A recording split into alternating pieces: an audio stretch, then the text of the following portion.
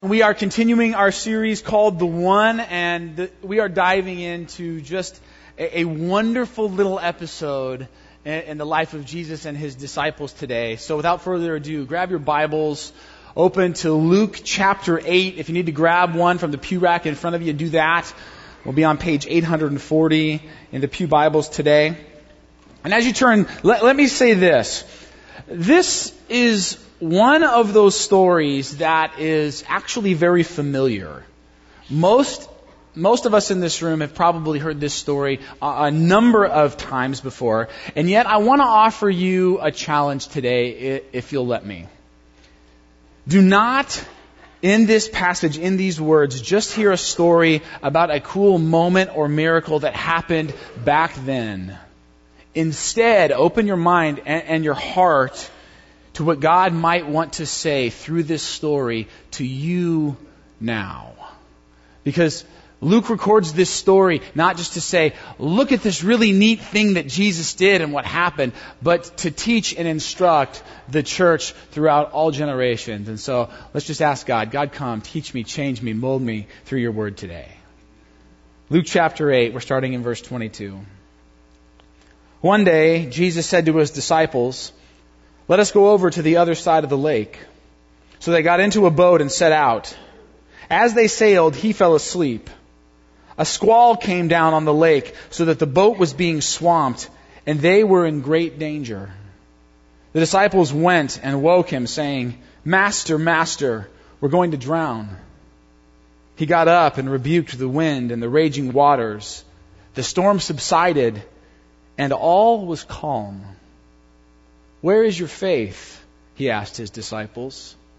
In fear and amazement, they asked one another, "Who is this? He commands even the winds and the water, and they obey him." As we jump into this story this morning, I want to point out to you that one of the reasons that all three synoptic gospel writers, Matthew, Mark, and Luke, record this very same story for us is because people in the ancient world believed that there was no greater symbol of downfall or destruction or chaos than a storm. A storm represented this huge destructive moment in their minds. And when you think about this really makes sense. It's even true in our world today, because there is nothing more powerful to witness, nothing more enormous and magnificent than nature raging at full force, is there? And by the way, the Sea of Galilee, where Jesus is with his disciples in this passage, was notorious for producing these kinds of storms. For all you meteorologists out there who just love the weather and like to watch the weather, it's not me, but my wife. She likes to watch the weather all the time. Like, do we gotta watch the weather? I'm like, really, the weather? But for those of you who like the weather, I'll offer you this. The reason for these storms on the Sea of Galilee is on the east side, the northeast side of the sea, there are these very high mountains. But the sea itself is actually located at about 600 feet below sea level. And so what would happen, how this would work, is you would have all the low elevation, warm, dry, arid air around the sea. And then this very cold mountain air would come up over the top, this heavier, cold air, and it would drop rapidly and furiously into this area above the lake. And this would produce really swirling winds, violent gale force winds, and storms would just well up in no time. This happens still today on the Sea of Galilee. In fact, listen to one traveler's account as she experiences this very thing, traveling across the sea on a boat. She writes, "The sun had scarcely set when the wind began to rush down towards the lake, and it continued all night long with increasing violence, so that when we reached the shore the next morning, the face of the lake was like a huge boiling cauldron."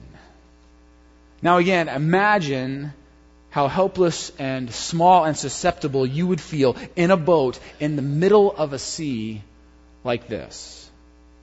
And friends, I bring this up because that is exactly what storms are. Storms, are the things in this life, the things in this world that strip us of our sense of safety and stability and security. Storms are the things that are bigger than us, stronger than us. Storms are things that remind us that as much as we may think we're in control, this life is not in our control. Got any place in your life right now where a storm is raging? Where you're starting to see that things are out of control and you don't have as firm a grasp on the wheel as you thought you did? You ever been in a place like that before? When I was 23 years old, I found myself in a storm where I was suddenly and almost instantly reminded of just how vulnerable I am. I was a youth pastor in Minnesota. Amy and I had been married only 4 months, and we had flown with a group of students and adults down to Mexico, where we were teaming up with a local missionary about 3 hours outside of Mexico City. And the trip started off wonderful. We flew into Mexico City, we toured around the town, we saw the sights, we got to know the people, we were having tons of fun, and then we drove 3 hours out into the country to this mission where we were staying. And when we got there was this giant mission, and what we found was that in the very center of the mission, there was this outdoor, elevated basketball court. It was sort of built up about 4 feet off the ground, and it was kind of made of like bricks and some cobblestones. And then at the edge, like right at the edge of the court, like right at the boundary lines, it sort of sloped off with like dirt and rocks, just back down to like ground level. It was just sort of this strange, cool-looking court. And of course, as soon as the giant white American pastor shows up, what did all the local Mexican teenage boys want to do? Yeah, they wanted to play. They wanted to challenge us. Like, hoops was on. And so after we unpacked and settled in and they gave us a tour of the facility, teams were made. And it was myself and a few of the students from my youth group against this local band of Mexican teams. And friends, this is one of those moments where honestly, I'm just letting you into my world a little bit. I'm doing a lot of self-talk. I'm doing a lot of you ever you feel like your emotions or your instincts are leading you one way and you know that's the wrong way, and so you start to just talk yourself off the ledge. And so I'm saying stuff to myself like, this is not about winning. This is not about being impressive or showing off. The main goal here, youth pastor, is to have fun and help these teens relationally connect with one another. It's not about you, Dave. It's not about you. And I was doing really well until that moment when we got the rebound and I was running up the right side of the court, and then Phil Meisner, one of the kids from my youth group, threw the most beautiful and perfectly placed alley-oop pass I have ever seen in my life. And it was just like Satan tempting me, right? So I'm running up the right side and I see the ball coming and I go up and thinking like all the locals are going to be so impressed. So I go up, perfect pass, catch it, get the dunk. I used to be able to dunk a long time ago. Don't ask me now. Get the dunk. But because I was running so fast up the court, my momentum carried me like past the hoop, and now I come down and I'm landing on that sort of slanted, rocky dirt sort of slope, which I'm not used to. And as I come down, my foot kind of catches the wrong way, and my ankle snaps and I hit the ground, and I am instantly in just tons of agony. And now I'm rolling around in the dirt in massive amounts of pain. And then finally I roll over on my back. And I know this is like the second sermon in a row where I'm laying down, so don't get used to it. But I just want you to see. So I'm like rolling around on the ground in agony, and I finally roll over and I lift my leg up just to get a look at what's happened to my ankle and how it looks. And as I do this, I lift it up and I discover that my foot has fallen off my leg. No, I'm serious. My foot has fallen off my leg. It's like hanging there, pointed the wrong way, looking at me like right here. And so I'm like instinctively in a panic. I grab it and I put it back where it's supposed to go.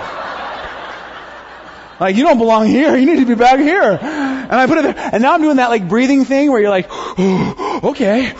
Now the self-talk has changed, right? Now the self-talk is like, and I'm saying to myself, okay, it was just out of joint. It's going to be fine. It's back in now. It's okay. And so I let it go. Why? I do not know. I let it go and it just falls off again. And now I'm really panicking. And like my heart is racing, and it doesn't help that the blood is starting to pool through my sock. and I look up to see the looks on the faces of the kids in the youth group who instantly had gathered around me and now who are backing away with looks of horror on their face. Just to add to the commotion, the local missionary who was there sort of observing the game starts to bark orders to every single local and Spanish speaker in the region. And he's going full, it's like, and there's just massive commotion. What they end up doing is they find 2 boards. They put them on either side of my leg. They wrap it in this cloth to hold my foot on. It's being held there by my sock, it appears. They put Amy and I in a van. And we begin the long, windy, bumpy ride down the dirt road towards help. The words that strike me from our passage this morning and that in this moment I could certainly relate to are simply these. And they were in great danger. A squall came down on the lake so that the boat was being swamped, and they were in great danger. You ever been in great danger? You ever felt like you were in the middle of a storm? Have you ever found yourself in the midst of a situation so powerful and potentially damaging that your vulnerability and helplessness were on full display for everyone to see, including yourself? Many in this room know exactly what that feels like. Some in this room are in the middle of a storm like that right now. A relational storm, a financial storm, a moral storm, an addiction storm, a loss of a loved one storm, a disease or illness storm, a storm of lost identity or purpose or life satisfaction or meaning. You see, friends, this story is not just about some wind on a lake 2,000 years ago. It's about the forces of this world that can and will remind you just how fragile you are. And perhaps what's most shocking about this storm, the storm in this story, about the danger that these men are facing, is that right in the middle of it, Jesus is sleeping. The boat is sinking. The boat is being swamped, and Jesus is still just lying there. In fact, the disciples have to go and wake him up and say, "Master, Master, we are going to drown." Now, this is one of those moments where I wish the Bible was recorded in audio, because I would love to hear the tone of this question. Certainly in it there's fear. Certainly there's panic. But I have to wonder, is there also frustration and annoyance, maybe even anger? Are you kidding me, God? We're your disciples. We left everything to follow you. And now you're just going to let this happen to us? You're just going to sit idly by while we go through this, while we sink to the bottom of this sea for our families never to see us again? After a long, bumpy hour in the van, with the pain in my ankle only growing, we finally arrived at the clinic.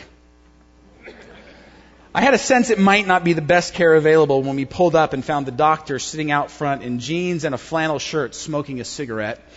In fact, as I told this story earlier this week to Pastor Gabby, our women's pastor who's from Mexico, you just saw her, she gave me a look like, "Please tell me you did not let them work on your ankle there."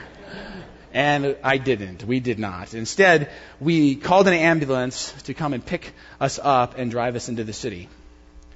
When the ambulance arrived, let's just say it was the smallest ambulance I have ever seen. So small that when I was put into the back of it, I could not even lay out, which I know I'm really tall, but I had to sit squunched just to fit. There were no EMTs, just a driver.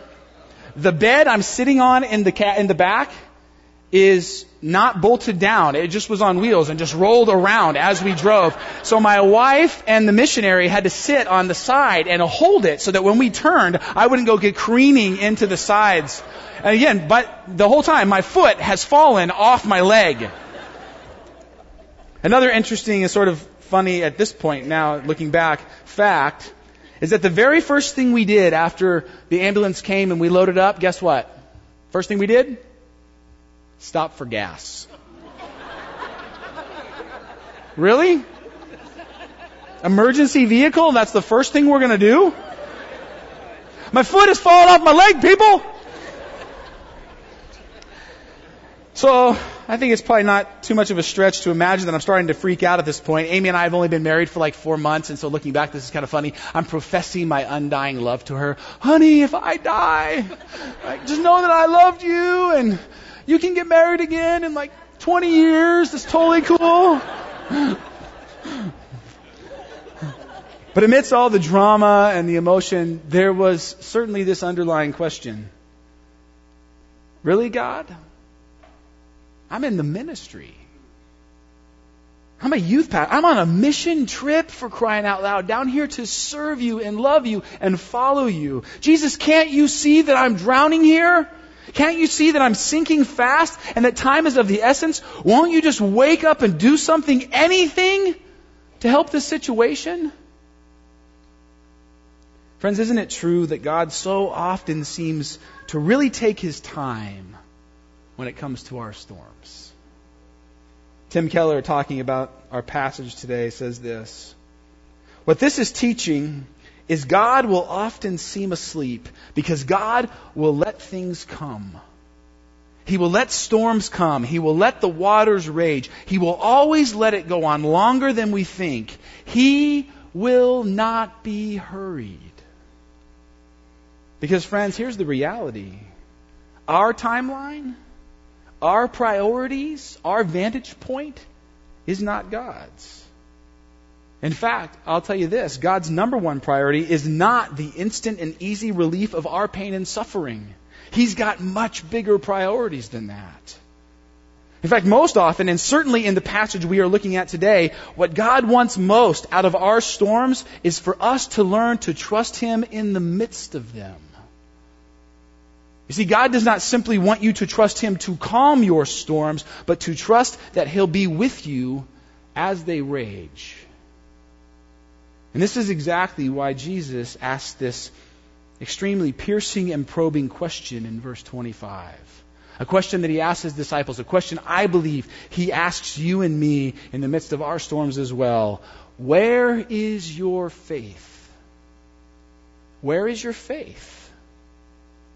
Is your trust in everything going smooth and things feeling safe and secure and stable? Or is your faith, is your trust truly in God no matter what the waters of the world are doing around your boat?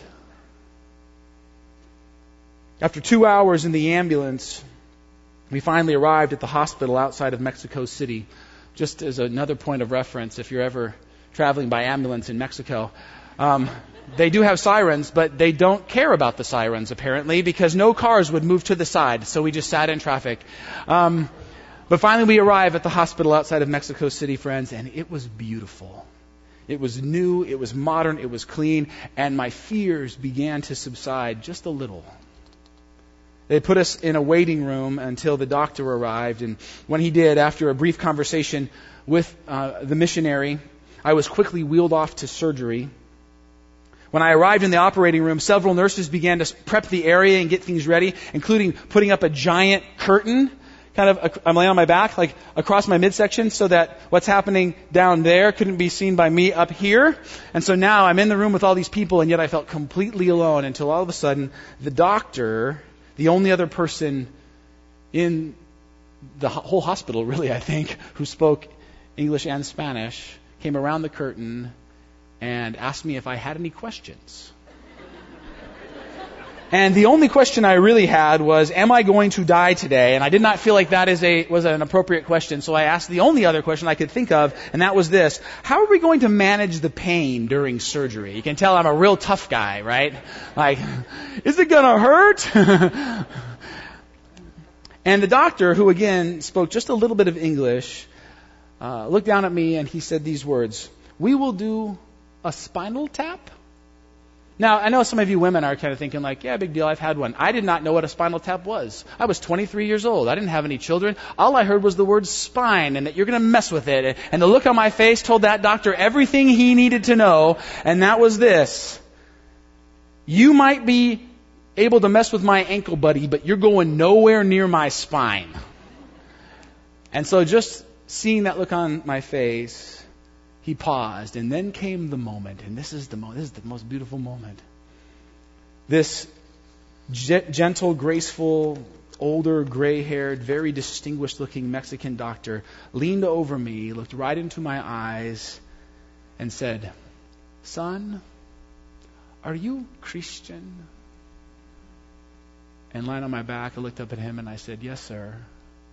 And he said, "Those who love the Lord, He will take care of. You will be fine."